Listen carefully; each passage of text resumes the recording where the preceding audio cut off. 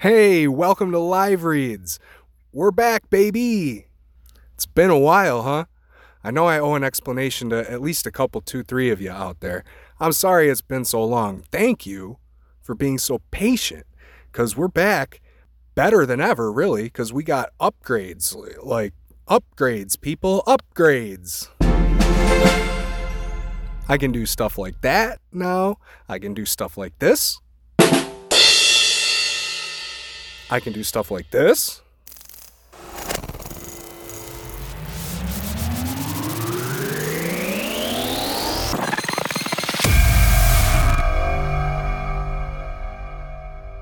I can even do stuff like this.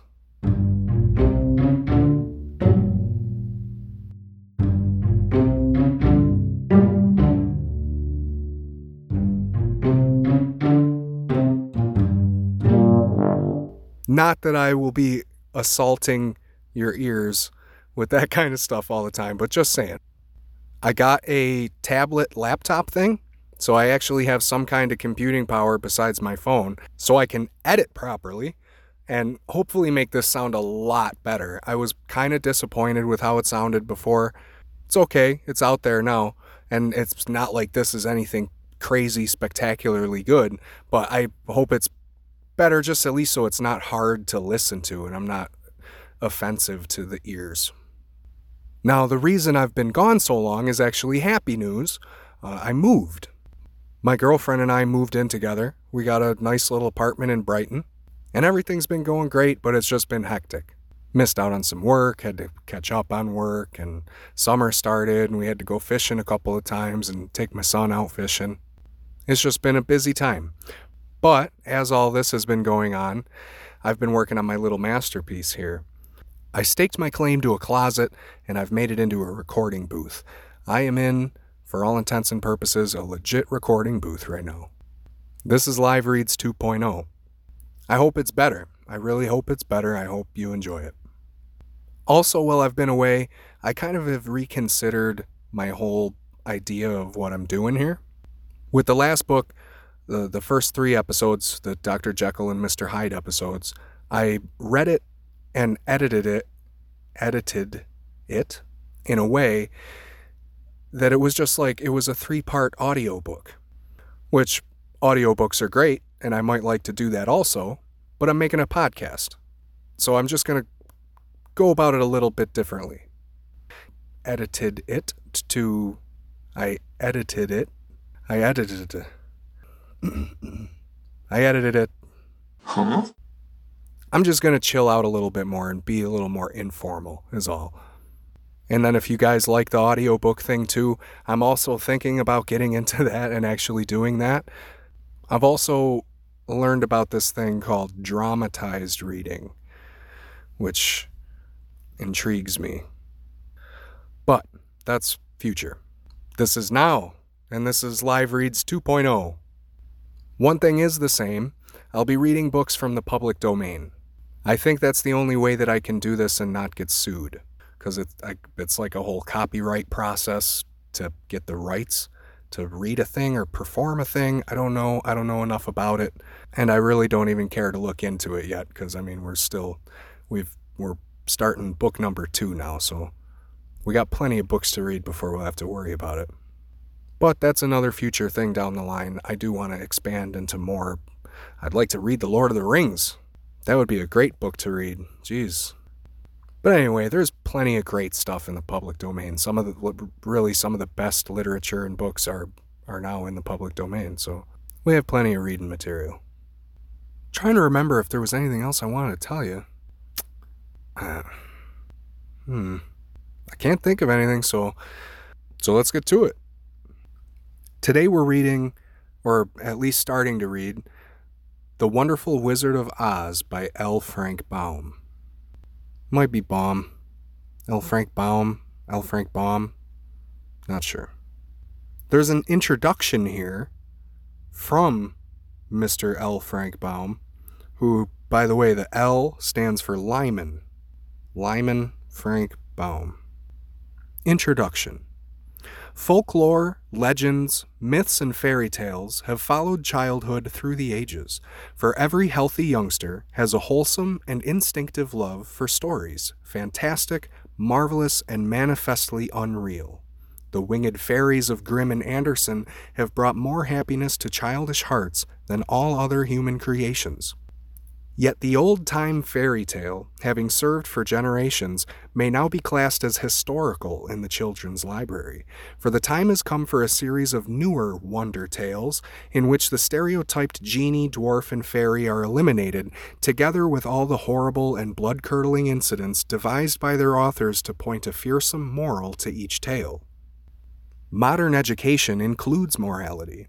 Therefore, the modern child seeks only entertainment in its wonder tales and gladly dispenses with all disagreeable incident.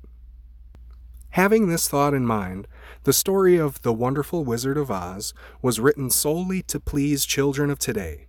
It aspires to being a modernized fairy tale in which the wonderment and joy are retained and the heartaches and nightmares are left out.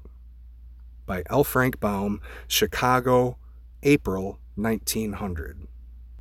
What an interesting take. That seems to be the movie version of fairy tales. Just a little bit of a toned down version is what you get for a Disney fairy tale. So look at L. Frank Baum go, being progressive and modern in 1900. And I didn't know this.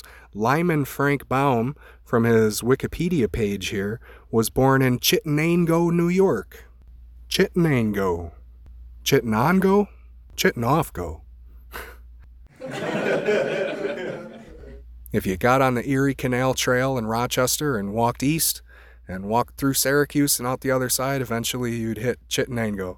And that's where L. Frank Baum was born. And I guess Chittenango is pretty happy about it. They even have a museum there, the All Things Oz Museum. I thought that was cool. Anyway, that was the introduction by Lyman himself to The Wonderful Wizard of Oz, which is the first of 14 books in a series about the land of Oz. I had no idea that there was 14. But this is the first one, the one we all know and love. We all saw the movie. I've never read this. I saw the movie, but I've never read the book. So, let's go. Chapter 1. The Cyclone.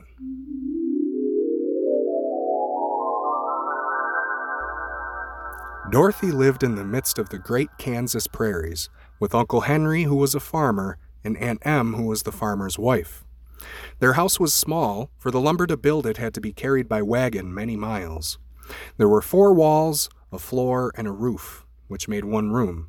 And this room contained a rusty-looking cook stove, a cupboard for the dishes, a table, 3 or 4 chairs, and the beds.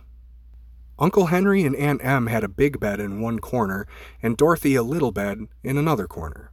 There was no garret at all, and no cellar, except a small hole dug in the ground called a cyclone cellar, where the family could go in case one of those great whirlwinds arose, mighty enough to crush any building in its path.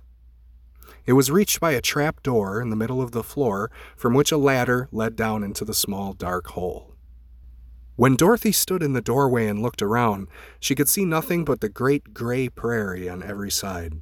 Not a tree nor a house broke the broad sweep of flat country that reached to the edge of the sky in all directions. The sun had baked the plowed land into a gray mass with little cracks running through it. Even the grass was not green, for the sun had burned the tops of the long blades until they were the same gray color to be seen everywhere. Once the house had been painted, but the sun blistered the paint and the rains washed it away, and now the house was as dull and gray as everything else.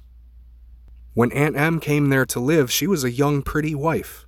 The sun and wind had changed her, too. They had taken the sparkle from her eyes and left them a sober gray. They had taken the red from her cheeks and lips, and they were gray also. She was thin and gaunt and never smiled now. When Dorothy, who was an orphan, first came to her, Aunt Em had been so startled by the child's laughter that she would scream and press her hand upon her heart whenever Dorothy's merry voice reached her ears, and she still looked at the little girl with wonder that she could find anything to laugh at.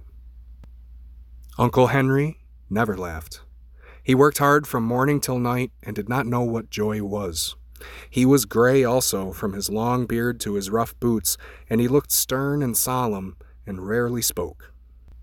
It was Toto that made Dorothy laugh, and saved her from growing as gray as her other surroundings. Toto was not gray. He was a little black dog with long silky hair and small black eyes that twinkled merrily on either side of his funny wee nose. Toto played all day long, and Dorothy played with him and loved him dearly. Today, however, they were not playing. Uncle Henry sat upon the doorstep and looked anxiously at the sky, which was even grayer than usual. Dorothy stood at the door with Toto in her arms and looked at the sky too. Aunt Em was washing the dishes. From the far north, they heard a low wail of the wind, and Uncle Henry and Dorothy could see where the long grass bowed in waves before the coming storm.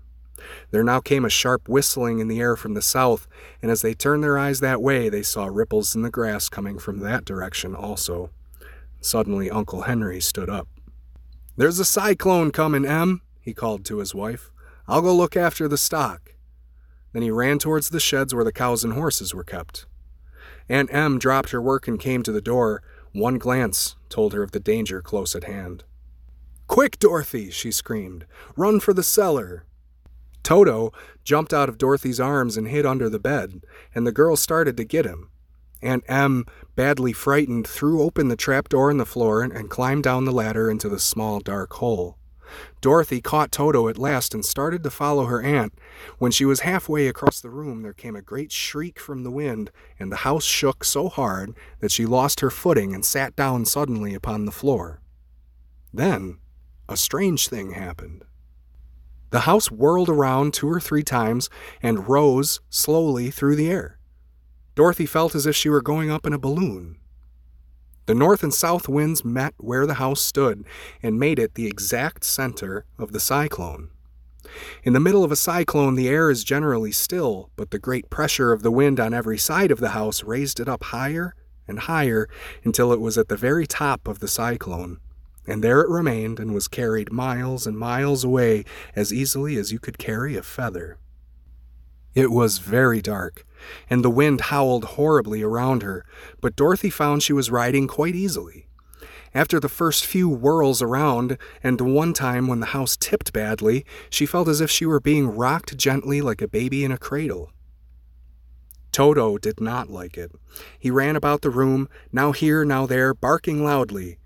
But Dorothy sat quite still on the floor and waited to see what would happen.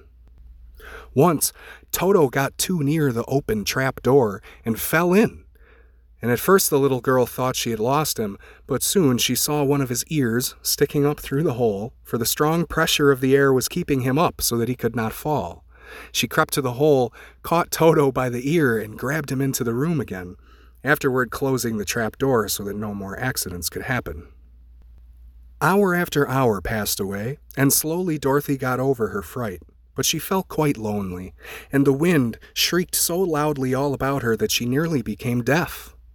At first, she had wondered if she would be dashed to pieces when the house fell again, but as the hours passed and nothing terrible happened, she stopped worrying and resolved to wait calmly and see what the future would bring.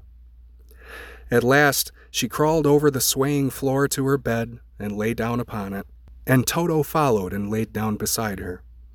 In spite of the swaying of the house and the wailing of the wind, Dorothy soon closed her eyes and fell fast asleep.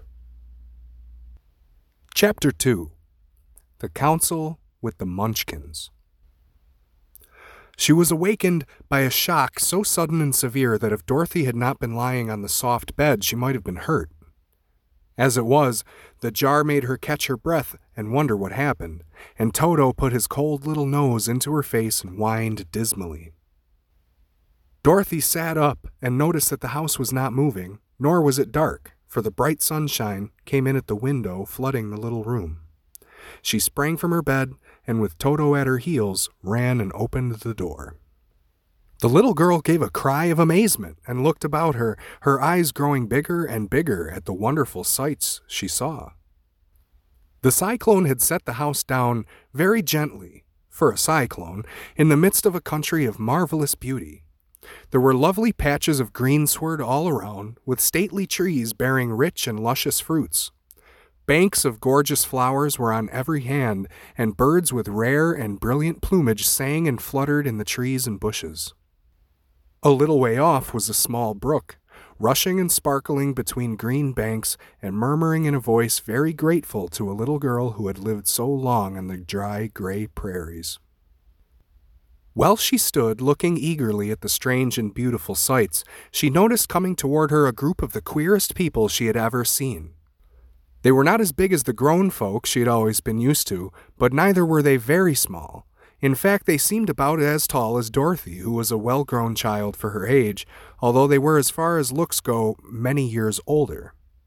3 were men and 1 a woman, and all were oddly dressed. They wore round hats that rose to a small point, a foot above their heads, with little bells around the brims that tinkled sweetly as they moved. The hats of the men were blue, the little woman's hat was white, and she wore a white gown that hung in pleats from her shoulders. Over it were sprinkled little stars that glistened in the sun like diamonds. The men were dressed in blue, of the same shade as their hats, and wore well-polished boots with a deep roll of blue at the tops. The men, Dorothy thought, were about as old as Uncle Henry, for 2 of them had beards. But the little woman was doubtless much older.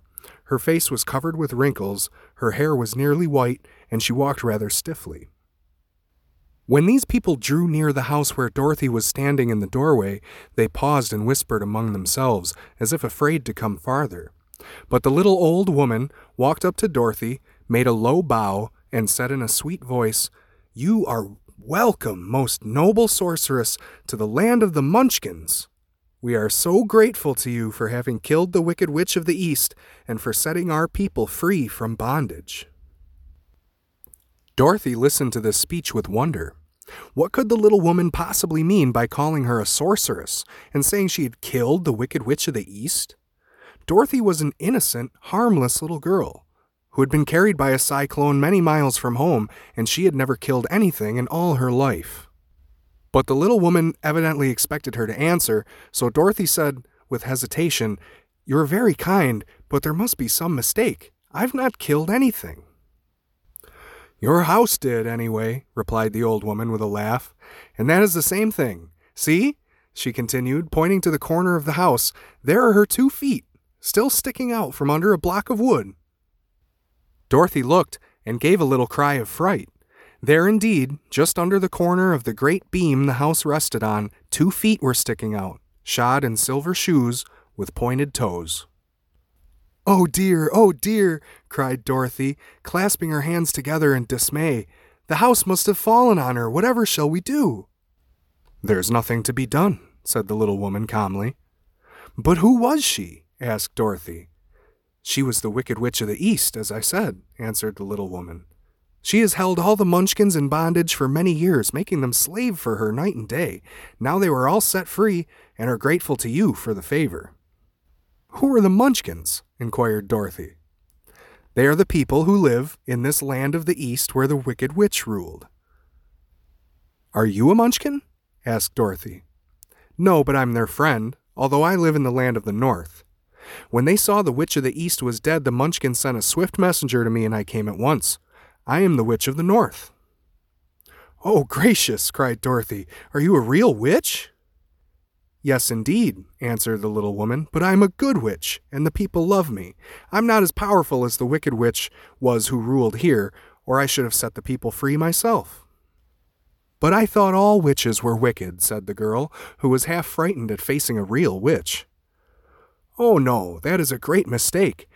There were only 4 witches in all the land of Oz, and 2 of them, those who live in the north and the south, are good witches. I know this is true, for I am one of them myself, and I cannot be mistaken. Those who dwelt in the east and the west were indeed wicked witches, but now that you have killed one of them, there is but one wicked witch in all the land of Oz, the one who lives in the west." "But," said Dorothy, after a moment's thought, "Aunt Em has told me that the witches were all dead years and years ago." "Who is Aunt Em?" inquired the little old woman. "She is my aunt who lives in Kansas, where I come from." The Witch of the North seemed to think for a time, with her head bowed and her eyes upon the ground. Then she looked up and said, "I do not know where Kansas is, for I have never heard of that country mentioned before. But tell me, is it a civilized country?" "Oh, yes," replied Dorothy. Then that accounts for it. In the civilized countries, I believe there are no witches left, nor wizards, nor sorceresses, nor magicians. But you see, the land of Oz has never been civilized, for we are cut off from all the rest of the world, therefore we still have witches and wizards amongst us. Who are the wizards? Asked Dorothy. Oz himself is the great wizard, answered the witch, sinking her voice to a whisper. He is more powerful than all the rest of us together. He lives in the City of Emeralds. Dorothy was going to ask another question, but just then the Munchkins, who had been standing silently by, gave a loud shout and pointed to the corner of the house where the Wicked Witch had been lying. What is it? Asked the little old woman, and looked, and began to laugh. The feet of the dead witch had disappeared entirely, and nothing was left but the silver shoes. She was so old, explained the Witch of the North, that she dried up quickly in the sun. That is the end of her, but the silver shoes are yours, and you shall have them to wear. She reached down and picked up the shoes, and after shaking the dust out of them, handed them to Dorothy. The Witch of the East was proud of those silver shoes, said one of the Munchkins, and there is some charm connected with them, but what it is we never knew. Dorothy carried the shoes into the house and placed them on a table. Then she came out again to the Munchkins and said, I am anxious to get back to my aunt and uncle, for I am sure they will worry about me. Can you help me find my way?